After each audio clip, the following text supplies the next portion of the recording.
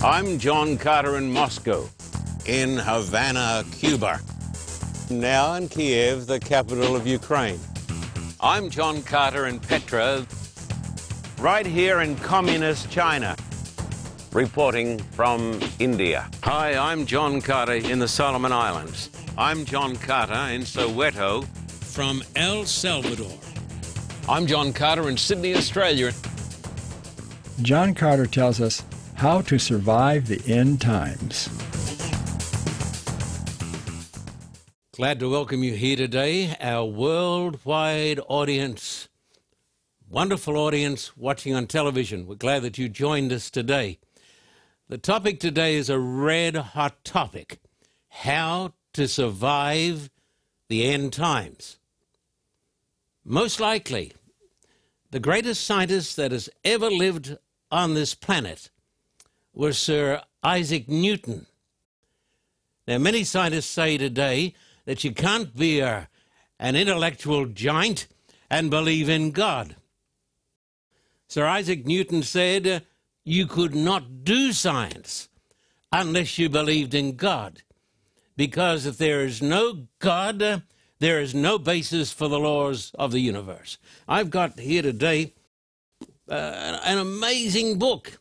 It's not a book on science, but it's written by the greatest scientist the world has ever seen. Yes, Sir Isaac Newton. And it's on the prophecies of Daniel and the Revelation. Can you believe it?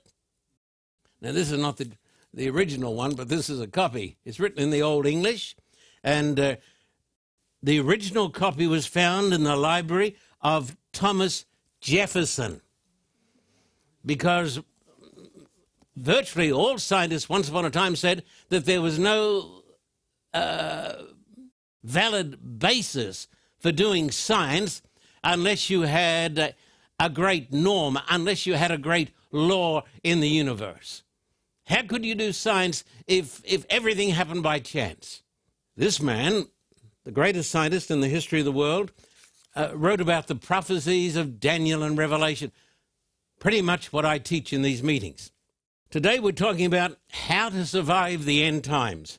And I'm going to start with two texts, Matthew 24, verses 14 and 15, and take a copy of the Bible. Matthew 24 and verse 14 and 15, dear hearts and gentle people. You got it? Hey, have you got it? Hey, I just want to make sure you folks haven't fallen off your seats and gone to sleep. And this gospel of the kingdom will be preached in all the world as a witness to all the nations. Then the end will come. The Bible talks about a beginning, and it talks about the end. And look at verse 15. Therefore, when you see the abomination of desolation spoken of by Daniel the prophet standing in the holy place, whoever reads, let him understand. Now, Jesus spoke about the abomination of desolation. He said it was spoken of by Daniel the prophet. The term the abomination of desolation is a biblical expression from the lips of Daniel that refers to the Antichrist. This prophecy has a double application. It was fulfilled in 70 AD when the Romans came against the Jewish temple, 70 AD. Then it was fulfilled, but it will be filled full in the last days with the coming of the great Antichrist who comes against the church. Now look at Matthew 24, verses 21 and 22 in this context. And remember, a text without a context is a pretext. You get that? Matthew 24, verses 21 and 22. I want to read this to you. Verse 21 and 22. For then there'll be great tribulation. This is a famous topic. The great tribulation. Such as has not been since the beginning of the world until this time, nor ever shall be. And unless those days were shortened, no flesh would be saved. but for the, what does it say? The elect's sake. That's God's people. Those days will be shortened. Now, not everybody will agree with me on this text. That's okay.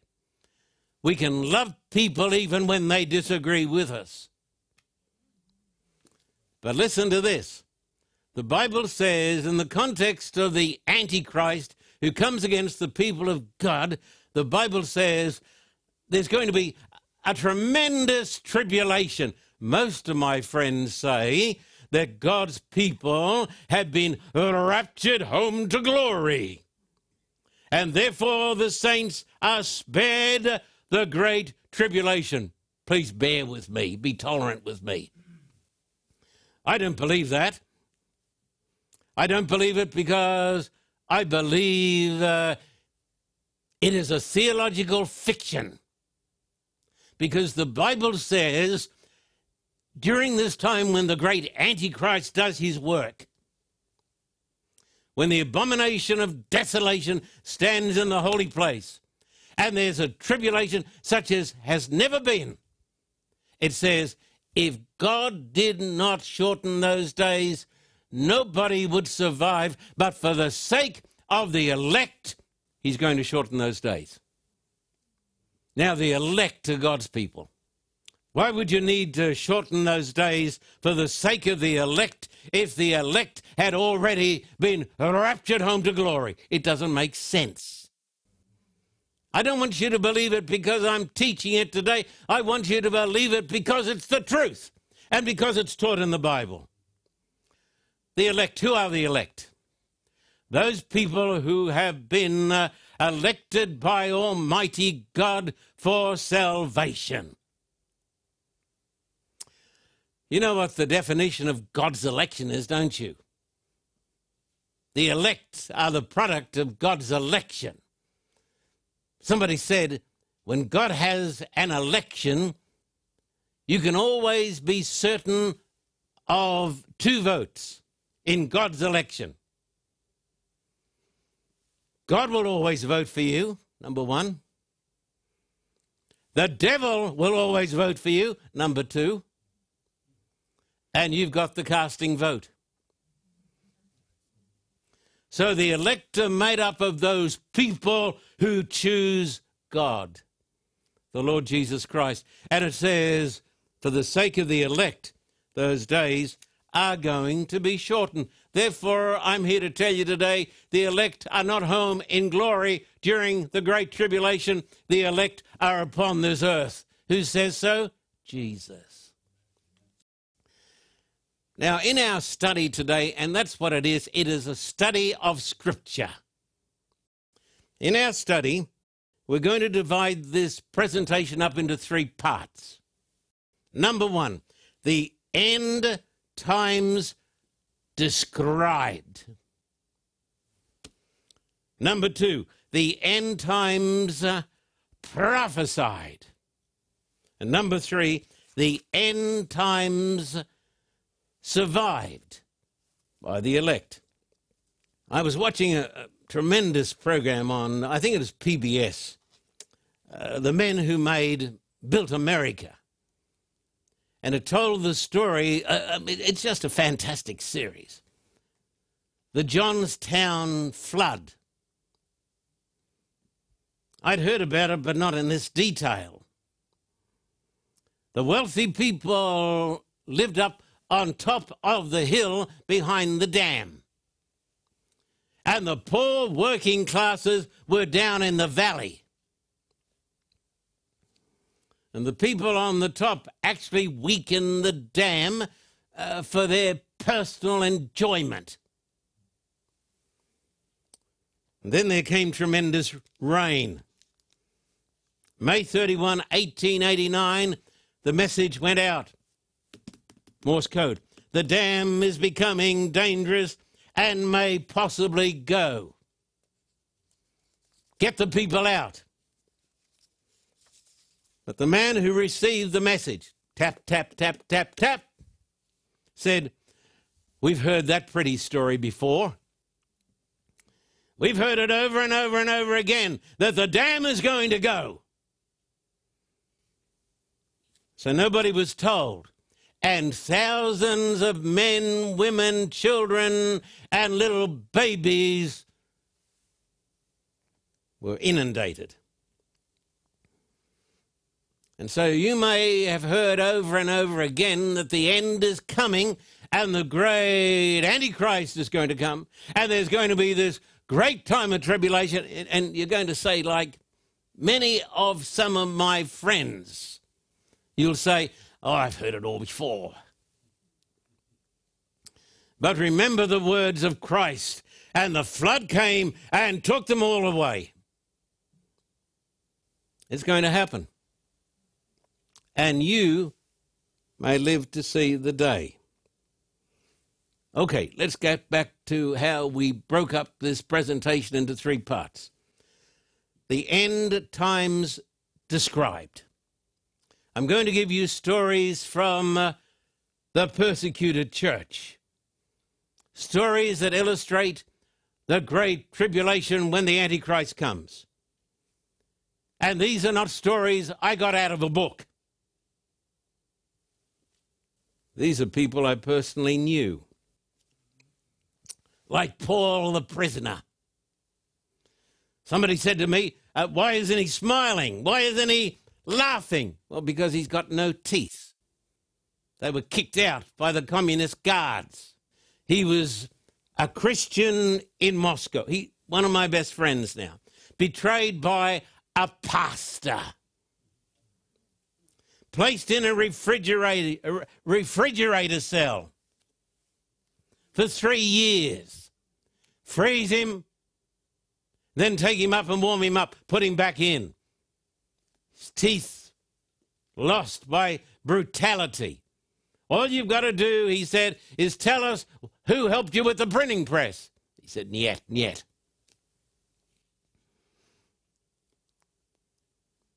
These people I met over there who'd gone through hell were the finest people I'd ever met. Then there was a young Russian, Desmond Doss. Now I hope you've seen the movie Hacksaw Ridge. I'm proud to have as my friends Gabe and Judy Videla. Judy's here today. Gabe was one of the producers on Hacksaw Ridge. Let me tell you about a young Russian, Desmond Doss. His name is Mikhail. He was a non-combatant. Oh, you say crazy. No. A man with some conviction. Oh, no. A man with conviction. A non-conformist. He told me that in the dead of winter in Siberia, he was sent out in just a light uniform of the Russian army to load logs all night long because he was also a believer in the Sabbath. You say, I don't believe that? Well, that's fine, but he believed it, you see. Now, Mikhail was not raptured home to glory, but he was preserved in the midst of trouble. He was one of God's elect. God has so much faith in his people that he allows them to endure great tribulation. He said it was a privilege.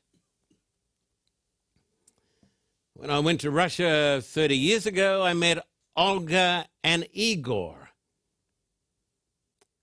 Christians who were persecuted so much as all the Christians were by the atheists. In America, people say, well, look, we've discovered that atheism is such a great thing. It's so full of freedom, and it's so sunny, and it's so upbeat. Listen to me. Get informed. When the atheists were in charge of the USSR, the Union of Soviet Socialist Republics, when they were in charge of Russia and Ukraine, during the 70 years of the reign of atheism, they murdered 70 million people. You say, no, no. Hey, just get informed. I've been there 49 times. I've spoken to the survivors. This young couple, when they wanted to get baptized, could not be baptized in the daylight hours. They had to be baptized in the night, at midnight. They went down to the river with their pastor and their friends, and they took a saw and they sawed a hole in the ice. These are heroes, not wimps, not cowards, not flakes. Never went to church today. Why not? Oh, come on. Come on. What's wrong? People who talk like that are not the elect of God, because the elect of God have got intestinal fortitude. Courageous in God, courageous in Christ. After they were baptized, their baptismal gowns froze solid on them, so they had to take knives and cut the baptismal robes off them. That was standard operating procedure. Some of us, if by the grace of God we ever get to heaven, are going to be embarrassed when we meet the elect. Vitelli's mother, Vitelli worked for me for 20 years, Mrs. Bactram, the only believer in her village in the north of Russia, one of God's elect.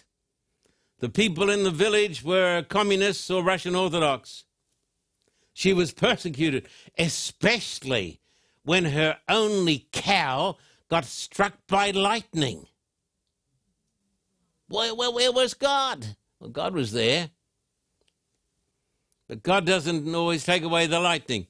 So they said, even if there is a God, he doesn't care about you. She received news about the death of her son who died in Afghanistan. Does this ring any bells here in America? They've been fighting in Afghanistan since Alexander the Great, and nobody's won. The father, an old communist, was cursing. When they received the news, he said, I hate, full of hate. The mother was praising God. You know how she got to church? She would leave home on Friday afternoon and start walking, and in the winter, wading through the snow. You're going to be embarrassed. I may be embarrassed too when we meet her in glory. She may say, what did you do for Jesus? Oh, well, a different breed. The saints of God. People say, no, all the saints of God. God's not going to let them go through the great tribulation. Maybe because they think they're weak like us. But the saints of God are made tough to endure peril and insult and persecution. So she'd walk all night, wading through the snow on occasions. Then on Saturday morning, she'd get out on the road and hitchhike 100 miles.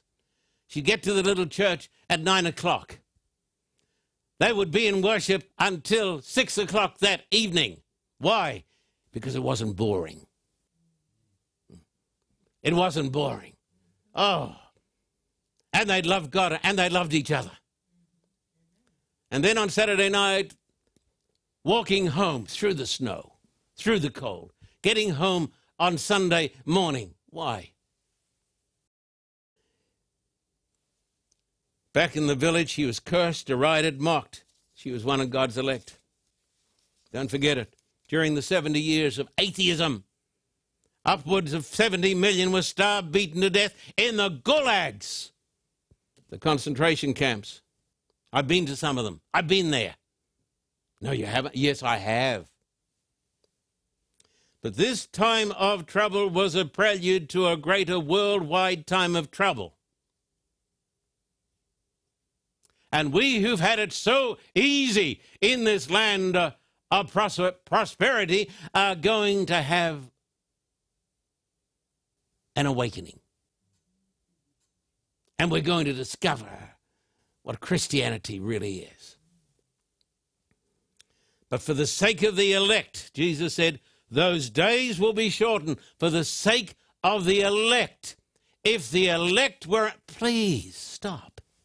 Think it through. What are you going to do with this text? Are you just going to say, oh, but my pastor... I don't care what your pastor says. He probably doesn't care what I say either. Jesus said, but for the sake of the elect, those days are going to be shortened. Why would God shorten the great tribulation if the elect were home in glory? It's really absurd, isn't it? But God has got confidence in his people, and he knows they're made of the right stuff. And for their sake, he will shorten those days. Now, a word of certainty and hope. There's a great message, and it's Daniel chapter 12 and verse 1. Turn in your Bible. Daniel chapter 12. Have you got it? Look at it in the Holy Scriptures. Daniel 12 and verse 1. At that time, Michael shall stand up, the great prince who stands watch over the sons of your people. And there shall be a time of trouble, such as never was since there was a nation. Jesus quoted this. Even to that time, and at that time your people shall be delivered. Everyone who was found written in the book. God doesn't deliver his people by taking them away from trouble. That's a very popular religion. God delivers his people in the midst of trouble because God is God and the elect are the elect. And as the Anglicans say, here endeth the first lesson. Now we come to the end times prophesied. Many believe we have reached the borders of the end times. I believe in the apocalypse. Scientists are saying that we've reached the end times because of climate change and global warming. The Amazon on fire, the Amazon Valley on fire. If one had taught this 50 years ago, the audience would have laughed. Don't believe this. I've been asked to recommend and preview a book by the world-famous scientist Dr. Hugh Ross on the great catastrophe facing the human race. Now, first and foremost, my authority is the Word of God. But I believe in legitimate science. And when I see the Amazon burning, I'm not going to say things are the same. Secular scientists who don't believe in God say that we are facing the end of the world. And preachers today have gone soft on it. Amazing, isn't it? Sociologists and politicians, another group. They talk about the rise of totalitarianism, the collapse of civilization. They say, right around the world. 20 years ago, we were talking about a new era. An era which would usher in peace and prosperity. But everywhere we look today, there are dictators popping up. The rule of totalitarianism in the most unlikely places. That's what sociologists say. And theologians who sometimes get it right talk about the signs of the second coming. So we have scientists, sociologists, politicians, and theologians all uniting with one voice, and they're saying, we are living in the era of the apocalypse. And remember, Johnstown. We've heard it all before. We've heard it all before. And Jesus said the flood came and took them all away. Even TV programs I watch on occasions are on the end of the world. I don't watch them too much because they're so pessimistic because they've got it wrong. The History Channel, National Geographic. We're talking today about the end times. We're talking about the Great Tribulation. We're talking about the abomination of desolation. We're talking about the church going through the Great Tribulation. And we've got lots more to share with you. So stay with us. And we'll be back in just a moment after this break.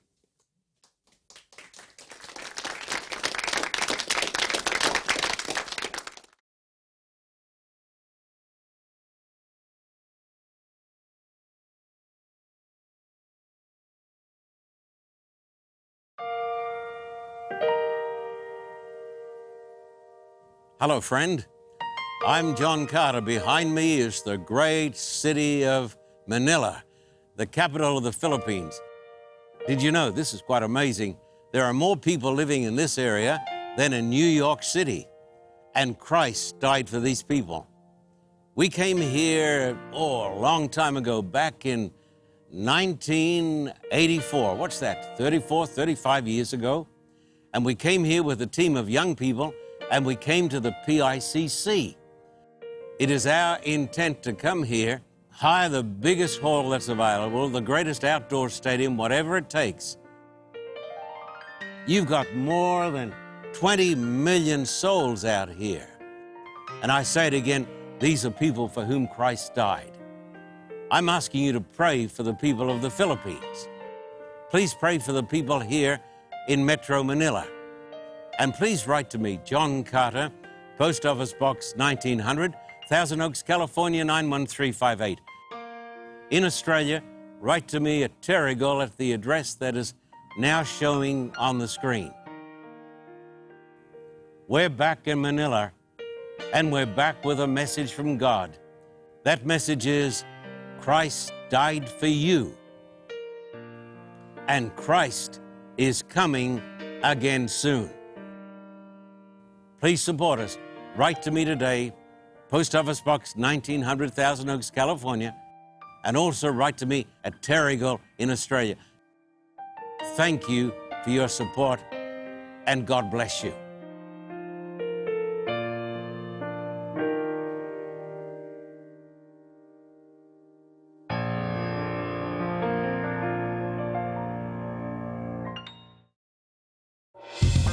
For a copy of today's program, please contact us at P.O. Box 1900, Thousand Oaks, California 91358. Or in Australia, contact us at P.O. Box 861, Terrigal, New South Wales 2260. This program is made possible through the generous support of viewers like you. We thank you for your continued support. May God richly bless you.